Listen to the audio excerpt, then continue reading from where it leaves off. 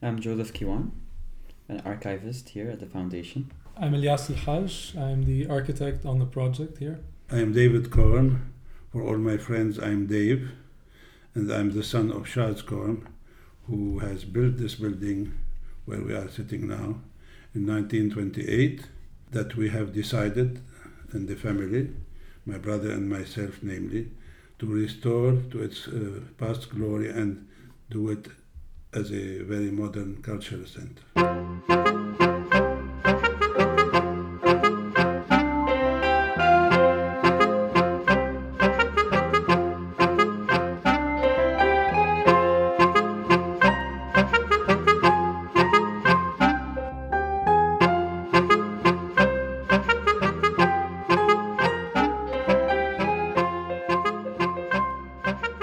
I find this uprising maybe the only hope for Lebanon to renew itself, to regenerate itself, and to become a modern democracy that will be respected all over the world. This movement, I've lived it now for the last 6 weeks, and believe me, I've been many times in Market Square.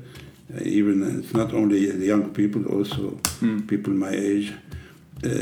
I'm amazed to see the quality of these protesters. It is unique. It reminds me one other revolution, if you want to call it so. I was a very young man. I was a student when I lived the famous May 68 uprising in Paris. Wow. Which led to the resignation of Charles de Gaulle. And that has created the Fifth Republic in France, which is still up to now. That was a historical landmark in the history of France. Since then, we live in a democratic system in France where the people elect the president, like in the States. All this was thanks to they called the May 68 revolution. It was only young people. So this time around, and I was with them in the streets. And I hope I got this right. You're 80 years old. Yeah. So and I'm glad you said that you're going to Martyrs Square, because I think all generations are participating in this moment now. But 1968 is such an important part of French history and protest history in general. You see semblances of that today in Beirut. My hope is that it will have the same effect as May 68 had, not only over Europe, the youth of all, not only in France, the young people in Germany, in Holland, in England, they all protested after May 68, and they have regenerated their systems thanks to that revolution. Now, I have been there by accident because I was a student in Germany, and I came to Paris and got stuck into this movement. And I participated unwillingly because I happened to be there. And now when I go and look at the young people there, it reminds me of May 68 because it was mainly young people. Now there are people my age, middle-aged people in Market Square. But my inner belief is that this thing is so pure, so honest, because it's led by young people. Elderly people give up easily, get tired, have seen worse, and they say, leave me alone. These young people are fresh, they are all cultured, they are all educated, they have seen the world, and they don't accept the old prejudice that had been ingrained in every Lebanese. You are Druze, you are Maronite, you are Sunni, you are Shia. And what happened after that? Each leader took this as a party, as a political party. And instead of, I believed as a young man that religions bring people together. I was very naive. Religion puts people apart. When you say that, are you talking about your youth in Lebanon? Yeah. So let's go back to those early years. You were saying that you thought religions can live side by side in a communal arrangement. And I think I understood you right. That you thought religion was an important part of your identity in Lebanon.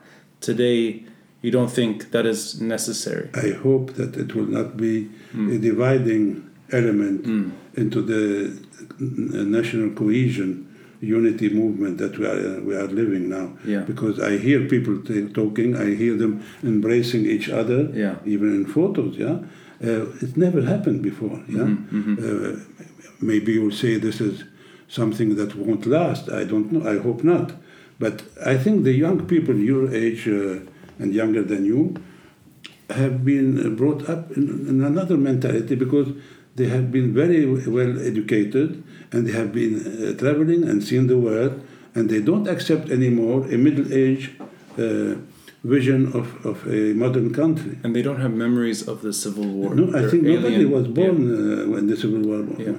Yeah. I have seen a lot in my life, and I'm very hopeful.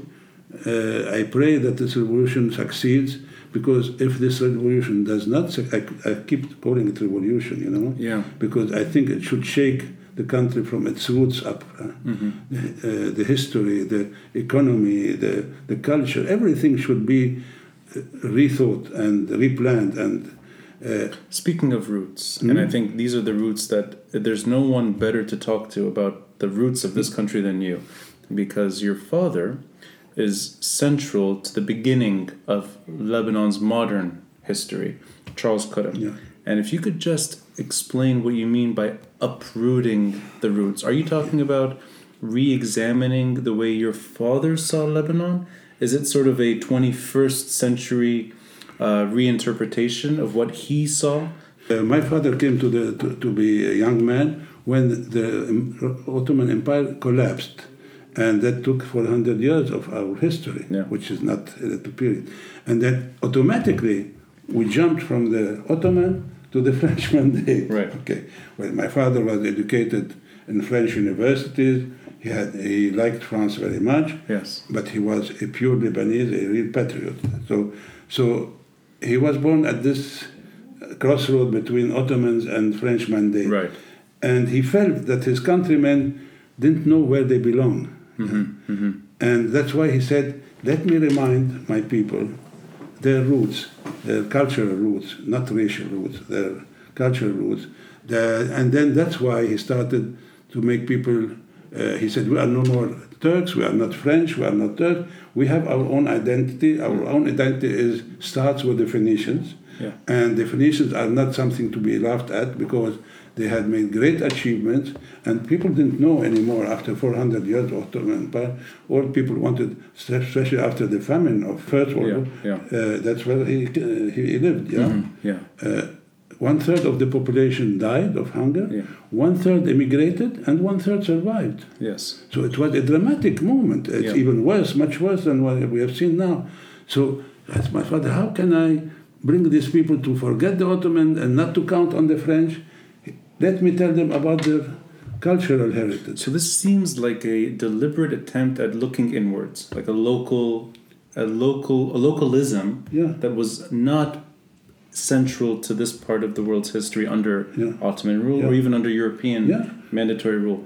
Do you think that today, 100 years later, I know things have changed dramatically, but do you think there's that similar localism, that people are looking inwards and wanting to reform Lebanon? Not really. No. I think this is something to be taken maybe into account, but it's not the main reason. I think people are just fed up now. Yeah. Enough is enough. Yeah. They have seen so many scandals. They have seen the country looted by the so-called... So it's not a reinterpretation of identity now. It's more just getting rid of the... Yeah. Enough with these problems. corrupt people. Yeah. Right. I don't think anymore we have this problem of identity, since people are even giving up their religious identity when they are in the uprising and the Martyr Square.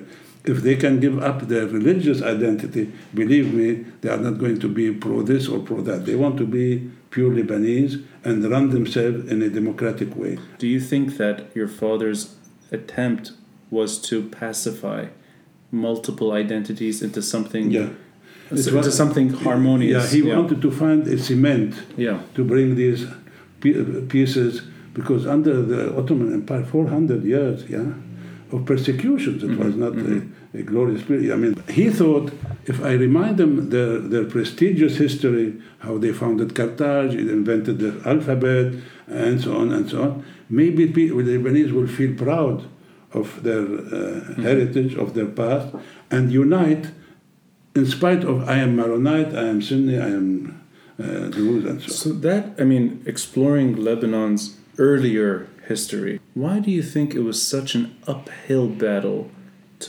to make that identity sort of more central And I ask you because before we started recording, we were just talking about Malta.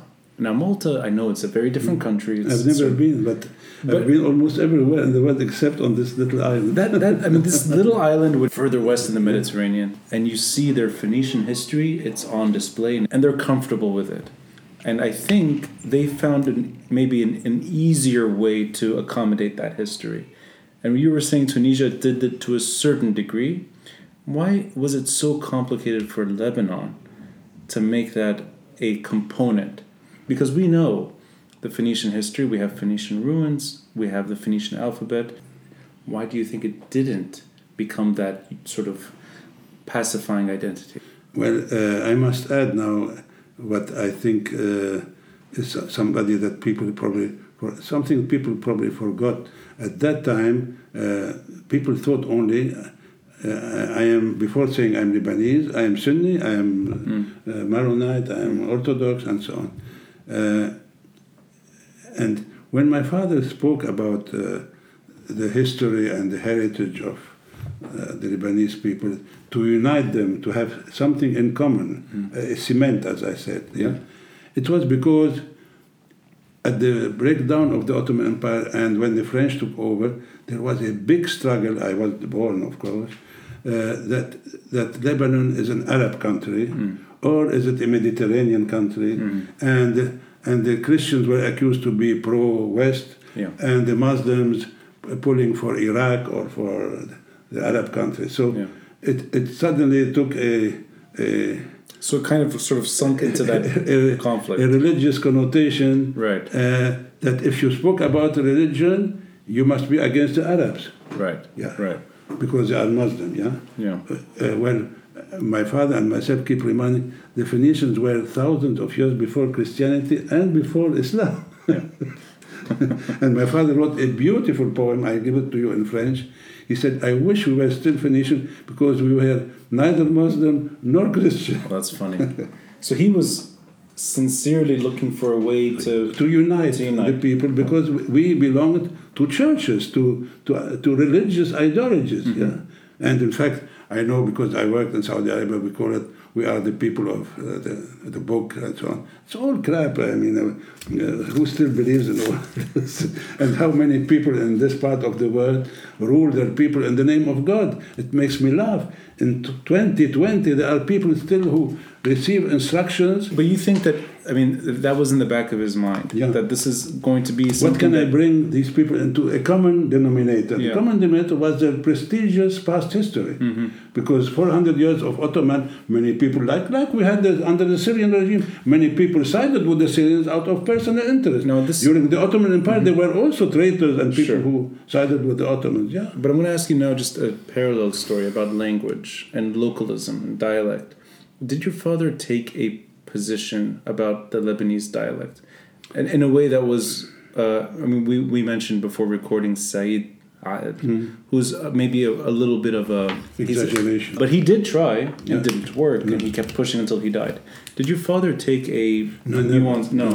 It was not his concern. So the concern was really history and finding a way of making local communities live together in harmony. Now, you growing up in the 40s and the 50s and your youth, I'm just curious, do you remember a Lebanon that was unified to a point? Because I think of the Civil War as the culmination of decades of mismanagement and communities getting increasingly fed up with each other. But I want to know from your perspective as a child. It's a very good question, because I'm witness of that generation. In the 60s, I had finished my studies as an architect engineer, came back to the Lebanon. But let's go even earlier, to the 50s, maybe to the 40s. Do you remember a Lebanon? In the 40s, I was 5-6 years old. But that's okay. I'm talking about simple examples of you grew up in a time, Lebanon's early history. Did you? After the so-called independence. The so-called independence. Yeah. Okay, that's a nice. that's not. We are anything but independent. Okay. Post 43, post World War II, Lebanon is something new. There's a country. There's Do you remember communities being tense back then, or was it something that really happened later? when the Civil War started? Yeah. I said before, it's a very good question because I bear witness, being already a young man in the 60s, when I came back to Lebanon. It was, I must say, much more advanced on that level, where people mingled together, didn't care so much about the religious belonging, than when I came back after the Civil War. Oh, so the post-Civil War was more sectarian, much worse than pre-Civil War. The 60s was a golden era in Beirut, not because Beirut was a playground, nightclubs, and so on, because you could see it in Hamra, West Beirut. The people mingled together, Christians, Muslims, and honestly, in the 60s, it didn't make much difference. People didn't have a grudge against each other for religious reasons. And it was much more international, or let's say, unified than after the Civil War. And this I can understand, because the Civil War had atrocities, and each one blamed the other and hated each other. Politics was more divisive before the Civil War. Yeah, before the Civil War, the 60s were an ideal period in the history of Lebanon. Actually, I am an example of this. At that time, when I married a woman whose father is Iranian and her mother is Palestinian. And none of them is Christian. I was going to say none of them are Phoenician. No, and nobody cared. and nobody cared when I got married, except the church. They said, why the Corm boy doesn't come and marry at church? I said, is that what it was? The Corm boy? Civil marriage. Oh, okay, yeah. In France. No, but it mattered so little, your religion at that time, that me, who is a totally Christian Maronite upbringing at a French university, found nothing shocking nor negative about marrying somebody. So you'd point in our family, it's actually my brother's daughter married an Iranian. But you'd point the finger more at political divisions than religious differences. Yes. And post-Civil War, it's the opposite, more religion. And and post-Civil War, people wanted just to forget what happened, and that's why they gave up fighting and standing up for their rights. Do you think now... it's like somebody, leave me alone with this horrible past. And then they started accepting, which is unacceptable. And that's where the mafia took over, and still until now is ruling Lebanon, since the end of the Civil War. But do you think now, 30 years after the Civil War ended, twice as long as the war itself, 30 years, the average protester, do you sense that they're protesting against the Civil War era and post-Civil War, or do you think they're protesting against what you called 1943, the so-called independence? Are they protesting against the whole thing?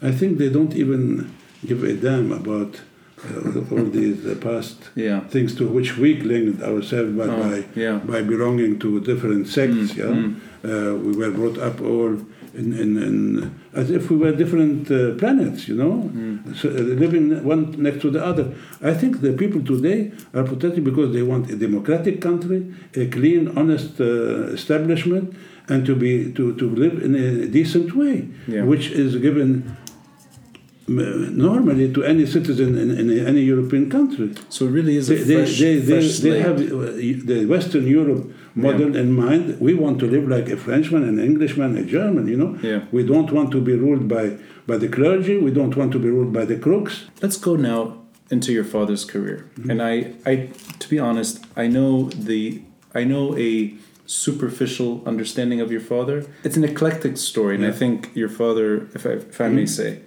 his largest contributions were commerce and culture. And I want to kind of dive into both.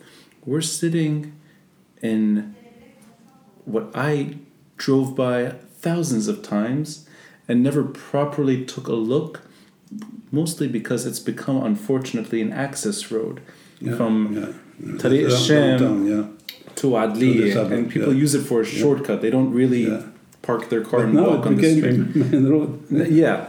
And I love that the cemeteries feed into this building, because I really like this little corner of Beirut.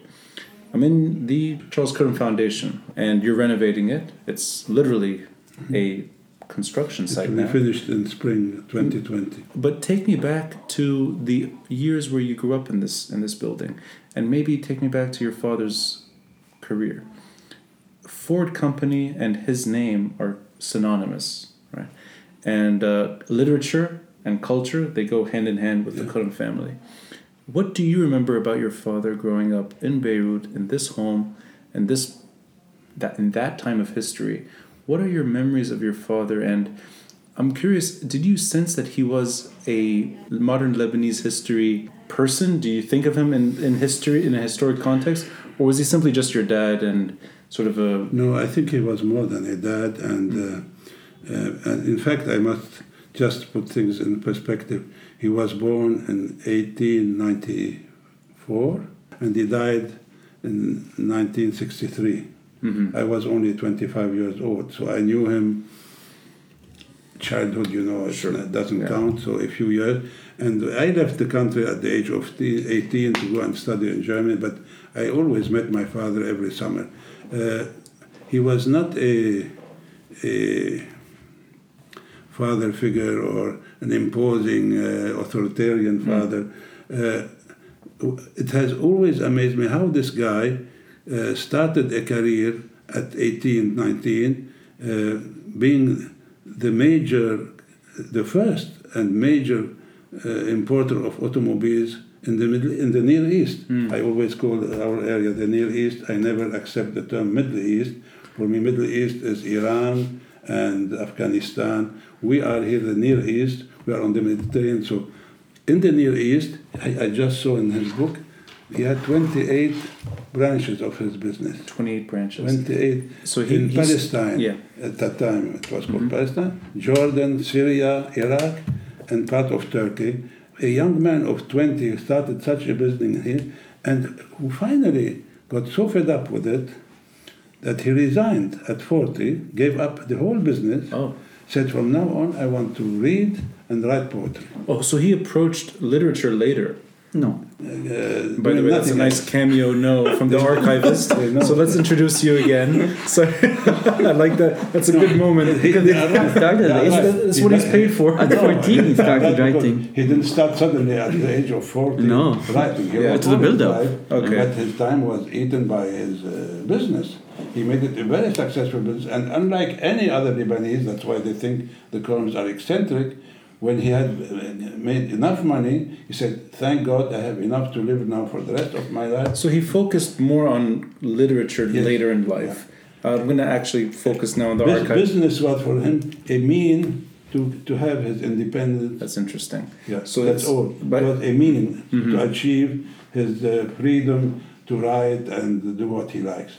Can I ask you, Mr. Archivist, Mr. Joe, the earliest writings are at the age of 14. Yes. What were those writings? Mostly poetry. Poetry. And prose. Okay. But he wrote a few historical books. One about the Druze. Yes. But do you read French? I don't, no.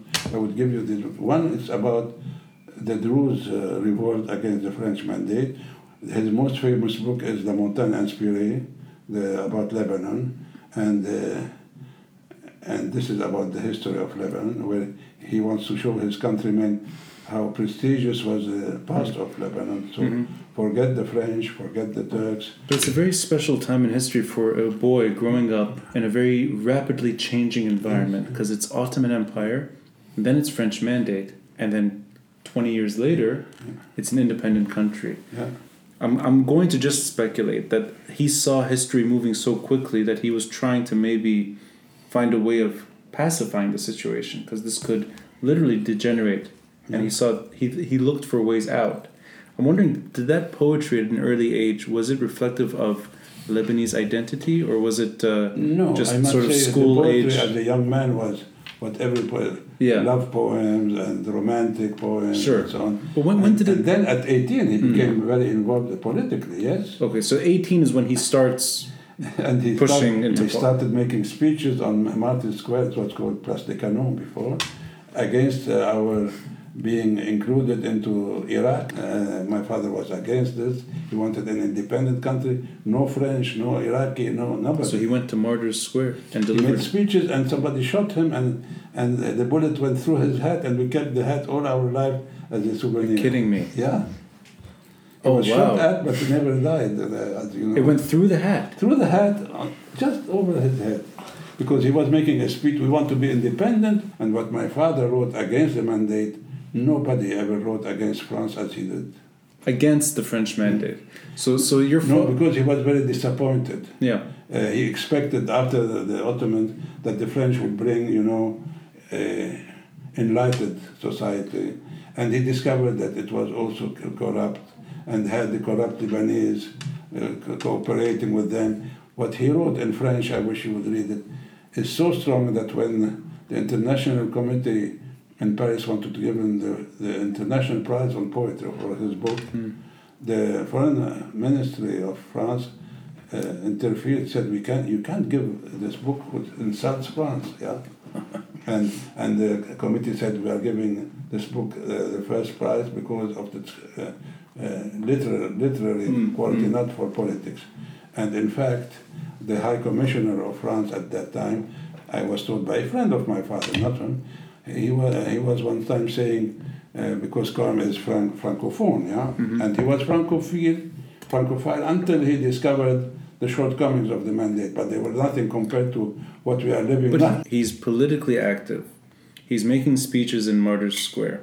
And he's a businessman at the same time. No, not yet. He was trying right after that. Yeah. And he becomes identified with the struggle for Lebanese identity and also modern history.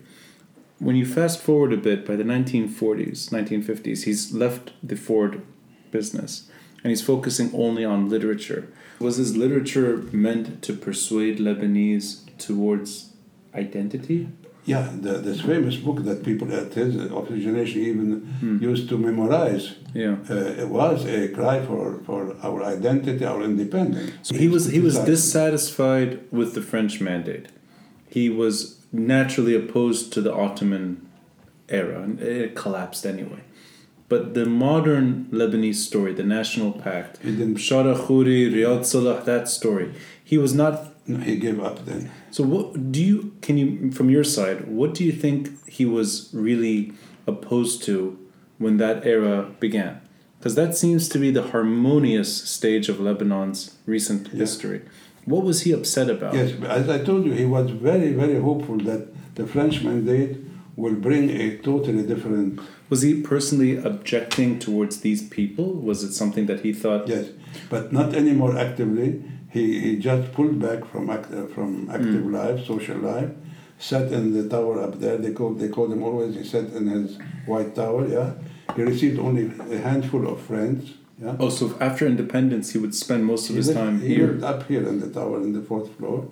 He spent all nights writing poetry and and history and so on, and didn't want to interfere anymore because he was very disgusted with the people who supposedly brought Lebanon into independence. But let me go further into this. What do you think he was disgusted by? What was it about these people, or was it the way Lebanon was born?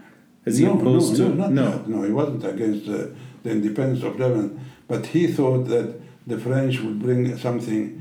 I like to use this word: a cleaner administration, a cleaner establishment with the local politicians. But as you might suspect, the Lebanese have always been conniving with whoever pays. So this was a local affair for him. He was disappointed in the local leadership. Yeah. Not that the French mandate fell with World War II. It's not that. No, but he found that those who brought Lebanon into the independence were not sincere people. They just were pushed by the British and so on. Okay. And he was not against the French mandate, but he criticized it. Being French educated, he related very much to the French culture, and he wrote in French, but he did not approve how the French let the country go into corruption and. So I'm talking to you about this because this is what I guessed from. I wasn't born. Sure. No, you were born. You were born, right? 1943. Yeah, but I was 3 for the. Yeah, of course, yeah. So, and in fact, I forgot to tell you. I told you when he was born and when he died. My father, when he resigned from business, was 40. It's only 2 years later that he got married. Okay. He was retired, so to speak, retired, but not retired. He was writing night and day and receiving his close friends. But he married at the age of 42, and he had 4 children, me and my brother and 2 sisters. And we didn't know this era except from hearsay. But your interpretation is he was upset with how the mandate ended, not Lebanon's independence. He was very disappointed that it didn't come up with a better managed. I mean, my father was an idealist as a poet, because poets are idealists. Yeah, he imagined maybe wrongly, and history proved he was wrong, that independence and the French mandate would bring a better society and a better rule for the country. He discovered that the French were also corrupt and the Lebanese corrupt, and they associated together. And he said, I don't want to be part of that. They said that he's a hermit who lived in his white tower. He didn't want to meddle with anybody. And I have seen letter from him. He said, I don't want my children to be raised in this country anymore. When I die, they should leave here and go and live. So he really was disappointed. Very disappointed that the independence didn't turn up to a modern society. He saw again, if you know French, I would let you read what he wrote about the decadence of the mandate, the corruption, and for an idealist like he was, it was a big disappointment. He didn't want to fight anymore, nor with Sharakhuri, they were all actually schoolmates. Yes. They were all from the Jesuit, and he knew them all. Michel Shiha was his friend, and so. As a writer and as a businessman, who were his companions? Michel Shiha, he was a very good friend, and they wrote French poetry together. Oh, they wrote together. Yeah. Okay. And the first book of poetry that Michel Shiha ever had published was published by my father in his publishing house, the publishing house we had. If you see, the first book Michel Shiha ever wrote, it was poetry, not politics. Michel Shiha was not more... He was contributing to the constitution that we had. So was he disappointed with Michel Shiha too? Was it? No, he was not very close, but they were very good friends, you know. His friends are well idealists like him. If you ask me who was his closest friend, it's funny, although I didn't know this period, I was a young boy. As I said, when he died, I was in my early 20s. A guy called Maurice Jmail. Maurice Jmail was a great guy who had a vision for Lebanon. He wrote about the water, the water distribution of Lebanon. He saw the future of Lebanon, anticipated what should be done. He would sit with him hours up in the tower and exchange ideas. And Maurice Jmail was a lawyer, actually. He was his lawyer and became his friend. He was an idealist like my father, He got elected as deputy in the parliament, and he collapsed in the parliament from a heart attack and died very young. Maurice Jmail was an idealist that very few people know in Lebanon. So he related to this man. No, you told me who was his closest friend. But he saw common... No, he had many friends. Most of his friends were writers and artists in Europe, and some on Lebanon also. But the guy in the last years of his life who would sit with him hours, and Maurice Ismail was not like my father, a retired guy. He was younger. Yes. He was an MP, a deputy. He wrote books. He was even minister, I think, minister of planification. He did a great job, but nobody cared for him because he was clean, he was honest, and had a vision. So who was he spending his time with then? You said he was spending a lot of time with someone. Maurice. Was it Maurice? Yeah. So even though Maurice died young, that was his... Well, he was maybe 15 years younger. 15 years younger. Okay, so this is actually a good moment to reflect what's behind you. Your office, which I love, your office is very comfortable. Your office is a time capsule. I think... Unfortunately, in May next year... This is going to be gone? Well, I think you should keep the office. These sofas are my favorite sofas. I don't know how old they are, but these are the. They were in my office in Paris. When I left Paris, I brought them here. Good. I think I'm going to take them when you leave again. This is my sofa now, and behind you, I think it's maybe it's kind of like what you would imagine Instagram looked like before Instagram. You have hundreds of photos. Oh, that's a very good. Sort of put together. Look how my Instagram is as an architect well defined. Yeah. Well, yeah. My brother is more fantasy. Look, he sticks in any. The founders of Instagram probably visited this office and thought they could do this. Yeah. Either by his writing or by how he puts his. But I like that you have. I mean, you have modern history. There's a picture of what's happening now with the family, revolt. friends, and you also have photos of yourself and your siblings, and you have photos of your father and your mother, and there's a photo of the building, and I think the building is actually quite important to reflect on because there's nothing like this in Lebanon, this type of architecture, which is why I want to ask the architect. Yes.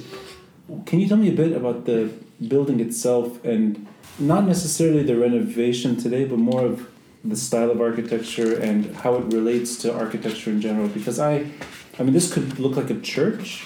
Correct. It could also look like a skyscraper from the 30s or 40s. True. So what is the story of the building itself?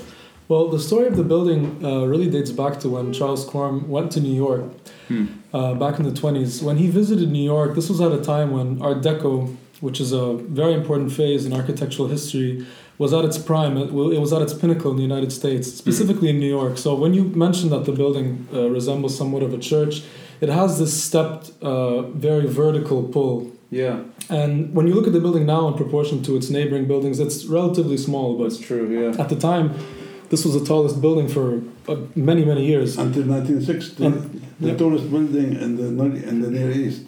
This building, yeah. 45 meters. So sorry, it was 1928 it was built? 1928 completed. So this was the tallest structure for 3 decades? Yes, almost 3 decades, yeah.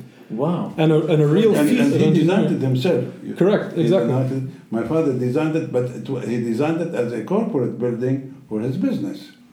Then he converted it into a family house. I see. So this was initially for the Ford. We converted now to a cultural center. But it has 3 lives. That's what it is. So do you know anything about the reasons it was designed this way? Was it a personal decision? I want the tallest structure. Well, yes. Also from an engineering standpoint, this was the first steel reinforced building either in Lebanon or was it in the Middle East? In Lebanon, exactly. The first concrete building. Correct. They used to build with the sand lime stones. I mean, we have a lot of great reference photos where you see the background of Ashrafi is just small Lebanese houses with orange roofs, and this was, the Zaha Hadid of its time, if we're to compare. I'm glad you said Zaha Hadid because I actually... She used to visit here, actually. Sorry? She used to visit. Yeah, she used to visit here, really? So this 1930s Ashrafi is empty.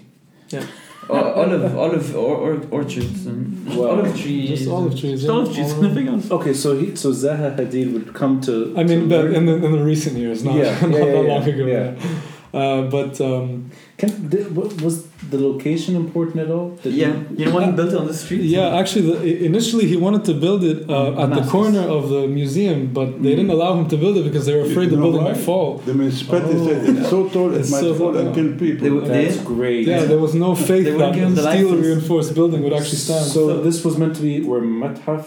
Facing Mathaf on the opposite corner. Facing Mathaf. Not the parking lot. That's so funny. So he pulled back and built it here. On a less important road. It was out in nowhere, as you see the picture. Yeah. Oh, that's great. But Mathaf Square was with pedestrians, and the municipality thought such a tall building will collapse and will kill people.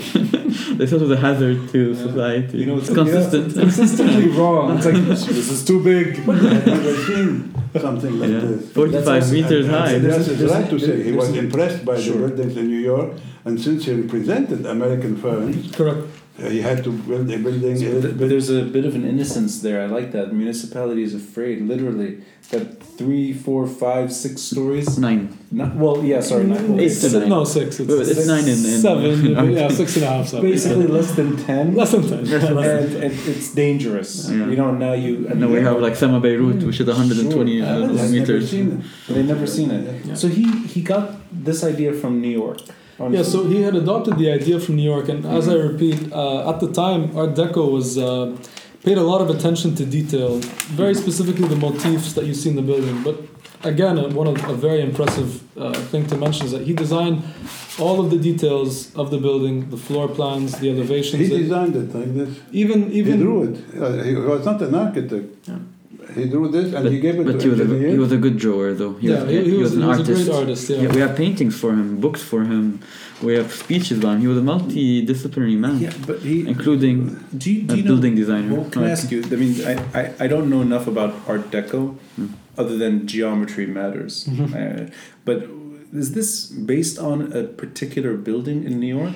Well, look, at the time, you can reference a lot of buildings similar to it, like the Bull Shock Wire building in the United States. There's a lot of buildings that have a similar typology, but they don't have a similar aesthetic finish. Right. Meaning also to see a white building, purely painted white, back then, and now, especially in Lebanon, when they were only building in stone, was also a very innovative thing. Right. But the most important thing is that this building is built on a module of 4 by 10 meters, which was designed around the vehicle. So if you walk through the floor plan, since this building was designed for showcasing cars, the facade was initially open onto the street. So the cars were parked. So the cars, you could drive the car in, park it diagonally, vertically, however you might need to be able to showcase it to the street. Okay, so the whole point is bringing cars. It was designed around the vehicle, precisely. That's interesting. And the street facade is a lot more articulate as opposed to the garden facade, because the garden facade was facing what you now see as a garden. The garden was 3 times the size. It was connected all the way to the parking, and there were hangars built because the cars would arrive in pieces. So they would have to assemble. That's where the concept of the assembly line began. They would assemble the cars and bring them in through the back door, which has now become the garden facade. They would do that? Yeah, that's exactly what happened. We have pictures of it coming out of just a chassis. Yeah, the cars would come in pieces. So when the war actually happened, they were stealing parts of cars as metal, not as cars, because they didn't know what it was. The Civil War? Yeah. Yes, exactly. Oh, so there were still cars. Yeah, and everything cars, was spare parts, hundreds of thousands of pieces, all gone. We just have a few hand lamps left. Yeah, because the lighting on the interior was designed with car parts, and we still have the original on the Ford library headlamps floor around the ceilings. Really? And the walls, The Model T lights. We actually have a Model T in the garden. So we're restaging a lot of things with that atmosphere, with the concept of the vehicle. He retired. It was what he was in 1934. 35. He completely dismantled his role in the company. Got out of it. He gave it to his closest friends and the top employees. But the building was no longer associated with. No. It turned into a family house in 36. He removed the elevator. Yeah. He got married. But he kept the car components, or that was just like storage. Yeah, he storage kept space. Them, okay, I mean, they love to collect items. David, Rami, his father, his grandfather. Yeah. We have paintings from the 1800s. We have sketches from the 1800s. Sketches from the grandfather from the university classes in Roma. Which is hugely advantageous for us now. If you're opening a museum and a cultural center, every item matters now. Of course, we have hundreds of thousands of items. So this is, in a sense, a museum in itself. Correct. Yeah. And as Davey was saying, the building took on 3 very important lifespans, or maybe 2.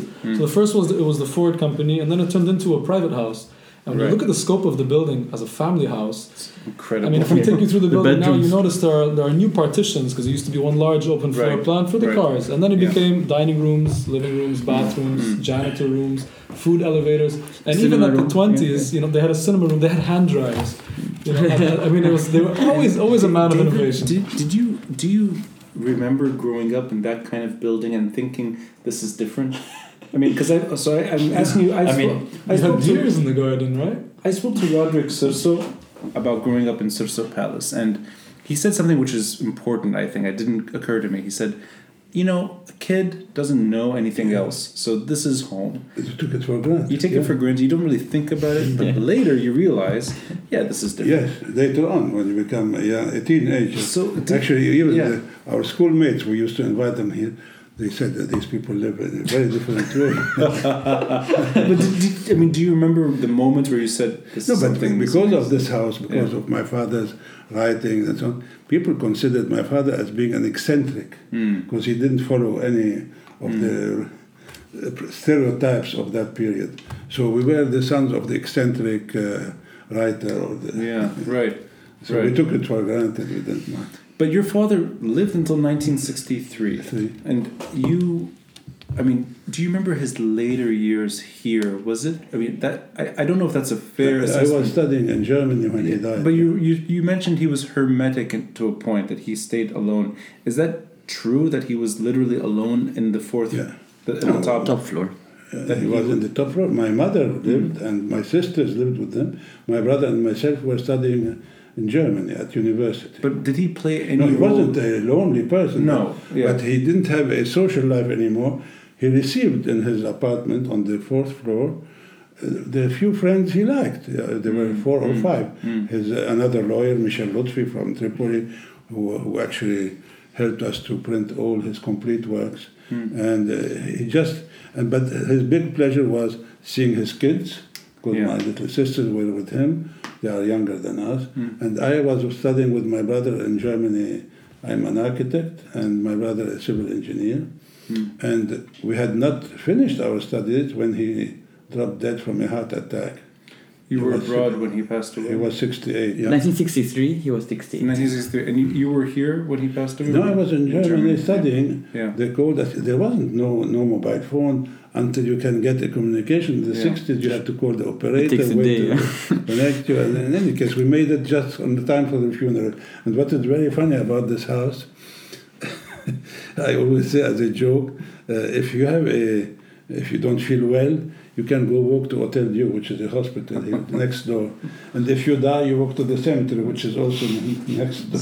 And if you want to be cultured, you go to the museum. In the middle between the hospital and the cemetery. So, wow, that's the end of the story. but you come back before the Civil War starts. Yeah. 1975, and I remember from what you told me, and I remember reading about this, that the foundation, that the home, the building, was looted. Not only looted, it was occupied by different militias. And then destroyed because it was shelled from... Use it as a testing ground? As a war target. Artillery and bullets. So this building was punctured and burned. Because it's not protected, it's freestanding. Yeah. So when Ashrafi went with their shelling the East Beirut, it went through our building. When the other side shot, it was going through the building. This building was half destroyed. But we came and restored it just to its shape.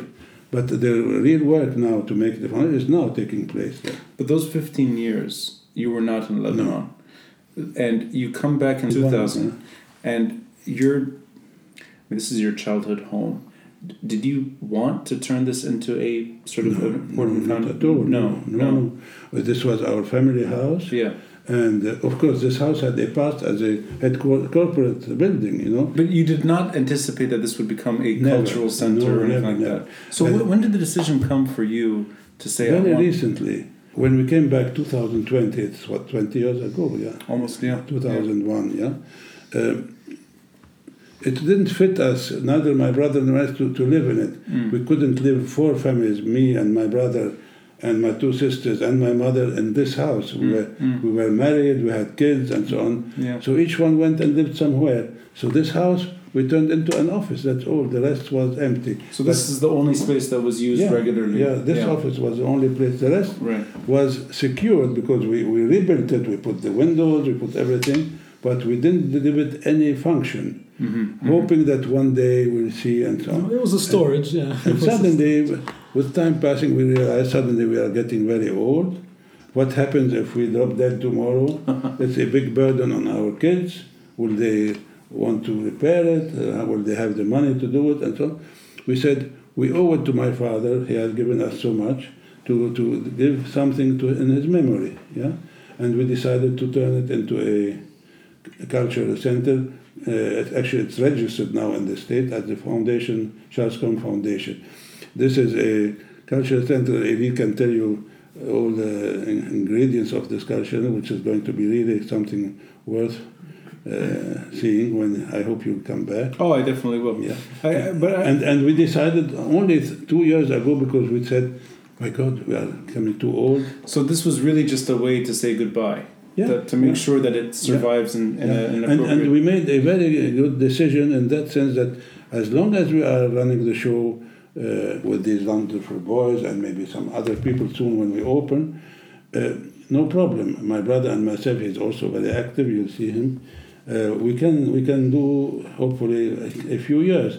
But after us, such an institution should be run by an institution. You cannot give it to someone who will also get old and die, and who pays from his own money. We made a deal with the Jesuit University, who are next door, and I am an alumni. My father is an alumni. It's Saint Joseph. Saint Joseph. They will run the. Yeah. They will, but only after we both die. Right. Well, hopefully you're not going to die anytime soon. The issue of neutrality and that wide discussion it's an old debate here. It's an issue that resurfaces every now and then. And before we started recording, you said that you used to try to drive that point home, that Lebanon should enshrine neutrality in its foreign policy. And then you brought up a conversation about meeting my father at a seminar on that subject. Can you tell me a bit about that seminar, maybe the interaction you had with him, and what the appeal is to neutrality from your perspective? I have not only a lot of respect for your dad, and I always regretted that I met him so late in his life, because I came back here in 2001, rebuilt here, and this was an architecture practice. We have now reduced it to almost nothing, but we were trying to work as an architect and engineer. But I was always obsessed by this idea: Lebanon should once get out of the grip of regional powers. Iran, Saudi, Syria, Israel, they all want a piece of this land. Actually, it's true, it's a beautiful country. Yeah, God gave us a most beautiful country in the Middle East. We turned it into a garbage. Yeah, he gave the poor Maktoum a desert with snakes and not a tree. He made it a world destination, Dubai. Yeah? No, that different. We had a paradise. That's 100 years of history in one sentence. We had a paradise: mountains, snow, valleys, the sea. We did a dump. We have it a garbage dump. And the other guy, because he has a vision, this Maktoum, I don't know, he turned the desert into a world destination. So I was very involved in trying to get this country in another set. The feudal, I would call it the feudal, called capitalistic and corrupt society that I lived. I was brought up in Europe, in Germany, and all these people, they must think they have been abroad, they know how the world is, yeah? Most of them. I don't know if that's true, actually. No, I think a lot not of them all, but there are groups. But some of the leaders know what they are talking about. Yeah. They have workshops about legal matters, about this. I think the world has just gotten smaller and smaller because people through internet. Yeah. Since I was known, I had a group of friends who were all thinking about a think tank about the neutrality of Lebanon, a status like Switzerland. Yeah, and one day the Swiss embassy sent me an invitation to a seminar at the Phoenicia Hotel, sponsored by the Swiss embassy and the Austrian embassy. Both are neutral countries. And I said, how come? They said, yes, we know you are very active. Because as I told you, I interviewed everybody, trying to find somebody interested in this. I mean, if you make a referendum, I think no Lebanese would say no. But it's only the leaders who have no interest in this. So I went to this, they had a very interesting seminar because they had invited from every party one guy to speak. One for the Druze, one for Future. Maybe was your father representing Future? No. He was Hadidi's advisor. Yeah. Okay, so he was representing the... But this is when Hadidi is not here. Yeah. I was not invited to talk. I was invited among 30 people who were mostly journalists. But I was the only one who had been consistently hammering this issue about Lebanon should be al-Hiyad, on the side, not involved with the issues of their neighbors and so on. Maybe some people consider that it's wrong because we should be fighters and... I mean, you hear endless perspectives on what even neutrality means. Yeah. But you sense that it was a desirable policy. And that seminar, you spoke to my father, I'm assuming you met him. You're referring to Switzerland.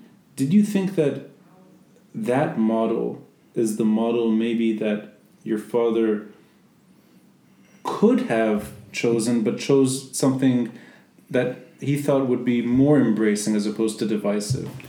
At that time, they were idealistic. They thought we can make a democratic state. They didn't think about neutrality, about all this. So Switzerland today is, probably one of the few countries where local affairs matters more. That their newspaper articles are about whether the train was on time or whether a cow crossed the rail.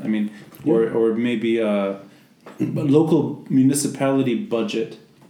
And you don't tend to see geopolitics in the debate. All this time it was nagging me, why this country can't be left alone? Why can't they leave us in peace to build up a democratic society? And after having seen how Switzerland functions with four languages, which is more different than us, and it's but if they succeeded surviving 2 world wars around them, where millions of people, French, Germans, killed themselves, and not a Swiss stabbed another, They are German Swiss, French Swiss, Italian Swiss.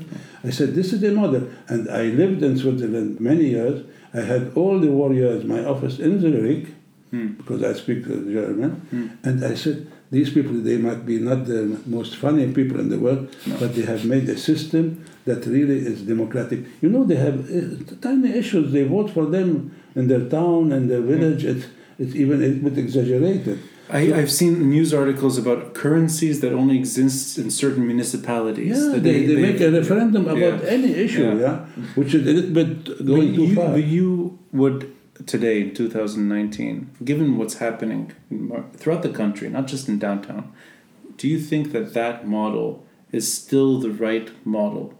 Or do you think Lebanon is past that? No, I think it would be probably the only model that will secure all the components of Lebanon, because it does not give any power to one over the other. Actually, we should not forget, Lebanon is a collection of minorities. That goes to the second point. That's why Switzerland is also a collection of different languages. Do you think sectarianism, which has defined Lebanon through its Ottoman past, through its French mandate, and through its modern history, do you think sectarianism will survive this moment? And I'm curious about the average protester seems to be, this is my interpretation, seems to be against sectarianism. You see chance for secularism, but I don't know what that would look like here. And I'm curious from your perspective, 80 years of history yourself. Of observing and of maybe trying to participate at times. Yeah, anyway. Yeah. Do you think secularism, the way we know it in Europe, is on the horizon here? Or do you think it'll be a sort of a different form of sectarian, secular governance, the way, in a way, something very different than what we're used to? Neutrality also supposes you have a federal system also, where each one feels he's contributing to his own community. Switzerland, even the United States is a federal country. So Lebanon will end up in the ideal situation. There's a geographic federalism that emerges. So tiny. So what does it look like to you, though? I'm curious. What? I mean, you asked me if I believe it will happen. Yeah. I would say it's only a dream. If it happens, it will be for our kids and grandchildren and grandchildren a secure shelter forever. If it doesn't work, I dread the worst, because. But just the last, only one step further. Yeah. Does it look like a geography division, or is it a sectarian division? If it were to be applied, in other words, is the North on its own, or is Tripoli on its own? Well, if you take in these countries that have a neutral system like Switzerland and Austria and Sweden, they are divided into smaller states. Right. The French and the Germans in Switzerland, they have their rules, their language, and so on. I don't see why shouldn't, for instance, a Maronite in Jounier abide to the laws of a strict Shia guy in Nabati, Let everyone have his own cup of tea. But see, what you said right now is to me, it's the bottom line, which is geography and sect. They often overlap, but they don't always. No, but they could be a piece of the puzzle. They don't see them as opponents. It's just different. But instead of fighting each other, we connect together. But So you're drawing the line on geography more than anything. I'm assuming geography. Yeah. Although I see it's ridiculous because the country is 10,000 square kilometers. Right. But we are a reduced scale model of a big country. A reduced scale, like only an architect. We architects who make scale model. That's actually a perfect architect way of dissecting. That's what I said. We work on scale model. Scaling. Yeah. Lebanon is a scale model of a big country.